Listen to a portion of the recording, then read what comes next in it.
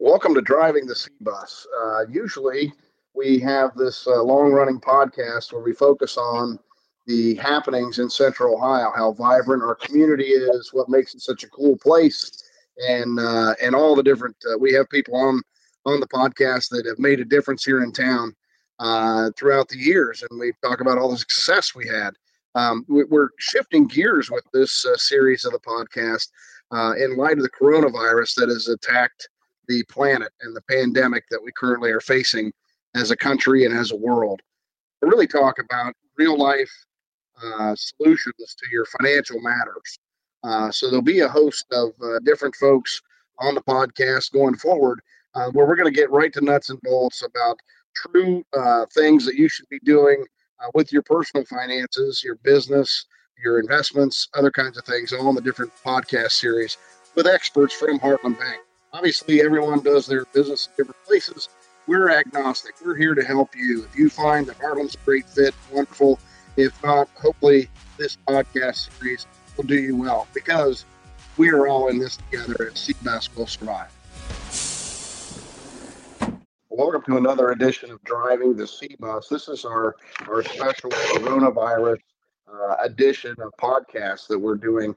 These are short, to the point podcasts, really covering various aspects of the financial sector, trying to help all those folks in Central Ohio and Northern Kentucky know exactly what to do with their finances and to make some advice to get you down life's road.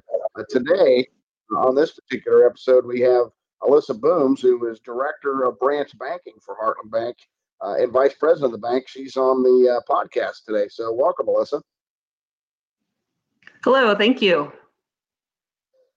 Alyssa, I know that one of the things with the coronavirus, one of the main things that's happening is businesses are being shut down, and they are, people are required to work from home, and we have limited services and things of that nature. Maybe you can update us on kind of what the banking system is doing and how we're classified, and are they going to eventually shut the banks down? Sure. Well, we're definitely an essential business, so our doors remain open to the public, and we're happy to serve. We have had taken some measures in order to comply to social distancing and to the governor's mandates in order to protect our employees as well as the public. And a few things that we've done as of last week was we closed our lobbies just for limited access only. But our drive-throughs are still running at regular business hours, and we still have a staff inside of each of our branches, from managers to bankers to CSRs, that people are used to seeing and used to them taking care of them. So we have run our staffs in there, but we do have limited lobby where we are letting people come in on appointments to be able to access our safe deposit boxes, and if there's anything they truly need a person-to-person interaction with. But outside of that, we're able to function pretty regularly through the drive-through and service our customers that way. Gotcha. Now, if somebody, well, first of all, are we seeing that's kind of the norm across the financial services landscape? Are we seeing that kind of nationwide? Absolutely. We have looked across to see what large banks as well as other community banks like ourselves are doing, and it's pretty consistent across the board. There are some banks that are closing some branches, and some of that may be due to helping deploy their staffs to other branch locations. Some of the staff are affected by childcare and some other things that everyone's being affected by, that they need to stay home. So we are limiting the number of people at our locations, as what we're seeing kind of the same thing at other banks are doing as well. We have things in place that other banks also have in order to help customers during this time of crisis if they have an adverse effect to their income or a job or to them their ability to make loan payments at this time. So we're also communicating that out through a website. I see a lot of that at other bank websites as well, and trying to change our operations a little bit, such as being able to accept wires or get signatures different ways. And so we're going through all of those different operating ways and seeing a lot of banks do the same thing. So the banks are not shut down. We're very much open. We're just on a little bit of a limited face-to-face contact. If somebody wants to get something done at the bank, like I need to talk about refinancing my mortgage, or I need to look at a home equity line of credit because springtime's coming around, and if I'm stuck at home, I might as well build a deck. Those services are still open. What's the best way for people to reach the banker, during the social distancing phase that we're in with the coronavirus? Sure. We are absolutely open and ready to help our customers and anyone who needs help. I would say, contact one of our banking centers, and they can get you in contact with whether it's a mortgage officer. They have loan officers there in the banking centers that can help them directly.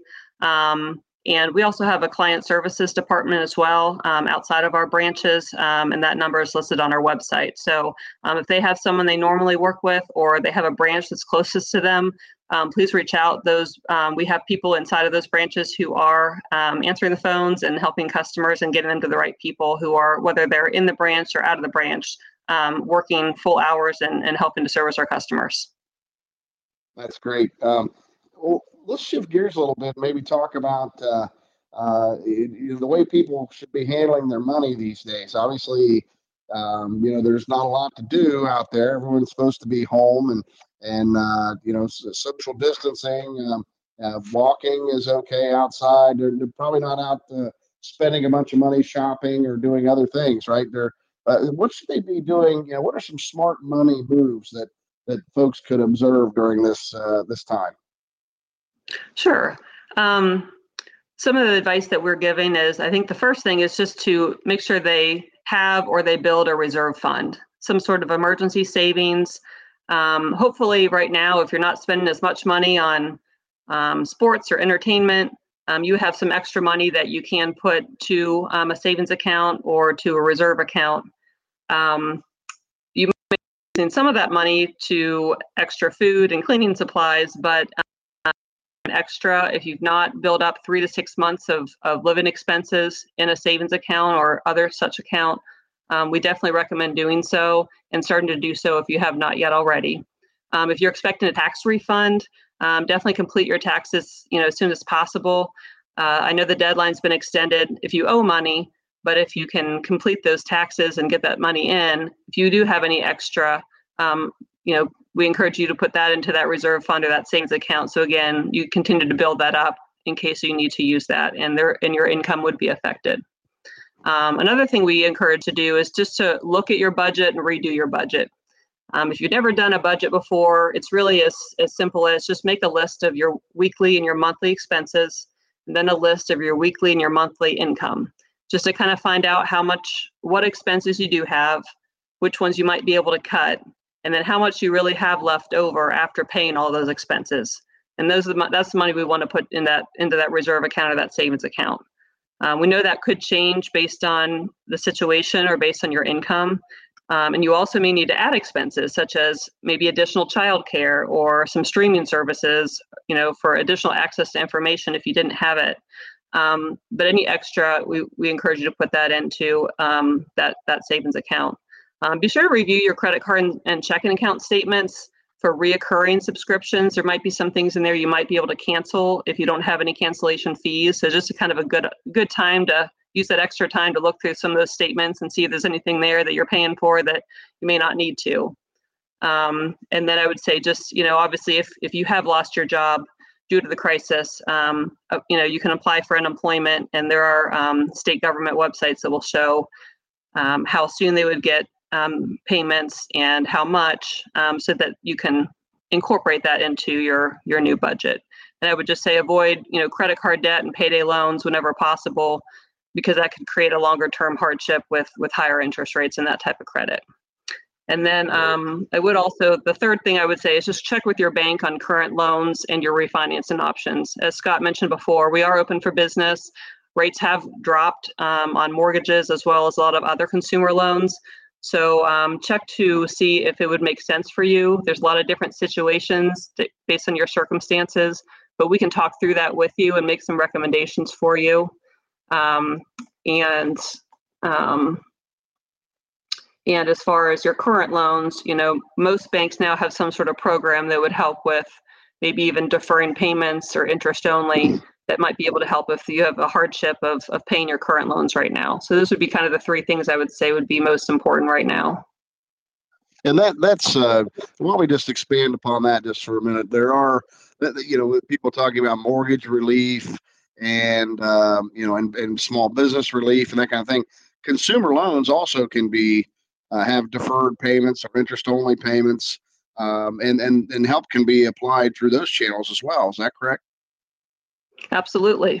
I think many banks, in addition to commercial programs that are out there, have also introduced consumer loan programs that allow options for deferring payments, interest only, and waiver of fees. So definitely check with your bank and see if there's anything that they can help you with their current loans. That's great. And we're seeing that across the board, I think, as well. The entire financial system itself is there to help clients. And while maybe we could shift gears and just talk about the financial system in general. A lot of folks are likening this particular crisis to the Great Recession that occurred back, from 2008 to 2010. What's the differences in the financial sector between then and now, and should we be concerned about the viability of the financial sector?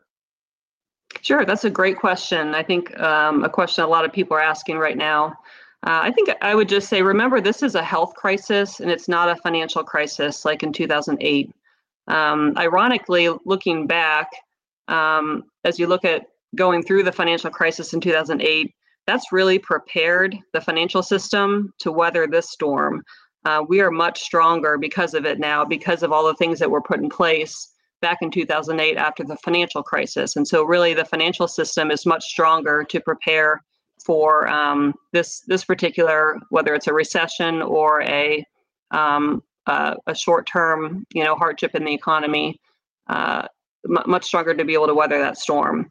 According to the Federal Reserve's Financial Stability Report at the end of 2018, they state the reforms undertaken since the crisis have made the U.S. financial system far more resilient than it was before the crisis. They also talk about that it strengthened the ability of the institutions to withstand adverse shocks and reduce their susceptibility to any destabilization.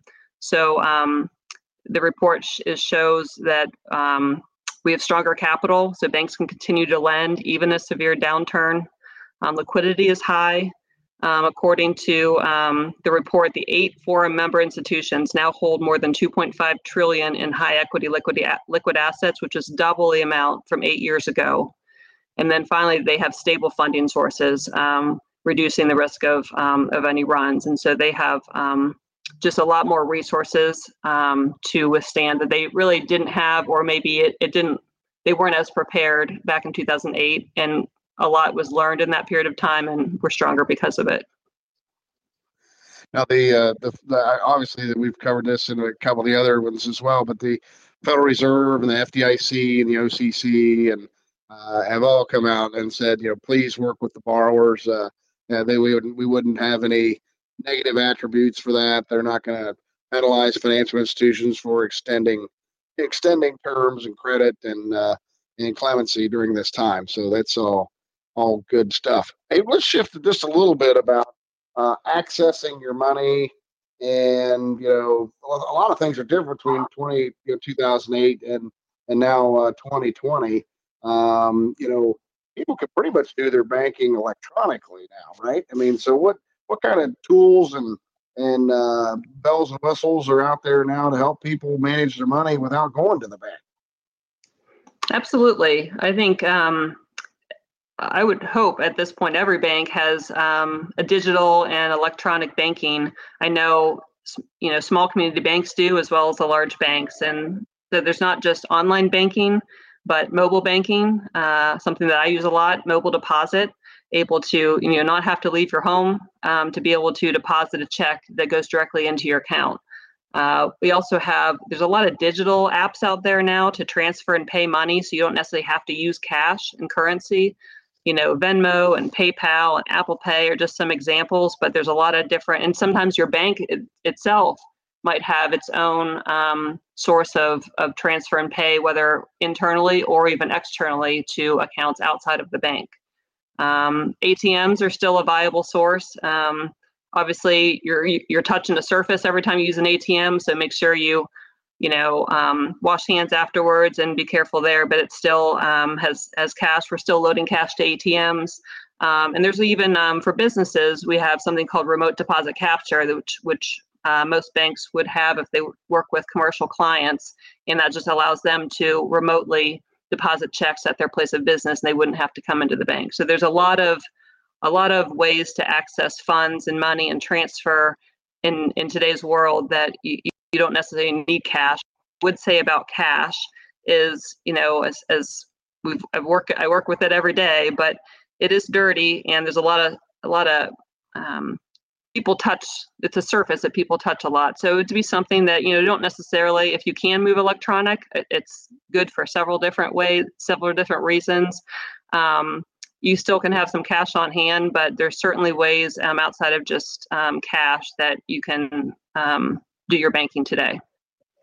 Yeah, it's amazing what what calamities and crises teach us and change the course of business. We have remote deposit capture because of the crisis, the terrorist attacks of 9/11. So that's just one byproduct. What do you think the byproduct of this particular crisis might be for the banking system? Gosh, that's a great question. I think that more people may understand how to access their money and outside of maybe their normal ways of doing business. Hopefully it reinstates the relationship between customers and the banks. I think that's really, really important. When a business is having a hardship or a customer is having a hardship, and especially on the financial side, and they have someone to reach out to, we hope that they have a relationship with their bank, and their bank has different options for them and alternatives and ways to help them. And hopefully that reinforces just that relationship that we have with our communities and how we can truly help them. Wonderful. Well, Alyssa, I really thank you for all the insights that you've given us today on branch banking and risk and smart money moves and the safety of the financial system and the strength of the financial system. Any other tidbits of information or comments you'd like to make that you think the listeners would like to hear? Just, I think in some of the small businesses, again, they may be reaching out to banks and just asking for help and looking for guidance. And in addition to just financial guidance, that we can help to guide them on is, providing reinsurance to their customers, using social media, using their online presence to help spread their message of how they're helping their communities. They can help to provide more normalcy to people by, there's Uber Eats and Grubhub that really can help on the food industry. But outside of that, there may be other ways that they can help provide that normalcy back to customers through other strategies they have outside of their regular business. Again, encourage them to reach out to their lenders to talk about short-term relief and what we can do to help to them, and reaching out to their vendors and finding out if they can have deferred payments as well, or if they can defer payments to their customers. So just some things that maybe we can help to provide guidance, not just financially, just helping our businesses through this hardship as much as we possibly can. Gotcha. Well, that's what community banking is all about. And I tell you, there's not a better branch banker than Alyssa Booms. Alyssa, thanks very much for being on the program here today, and appreciate your insights. And thanks for driving the bus. Absolutely. Thanks, Scott.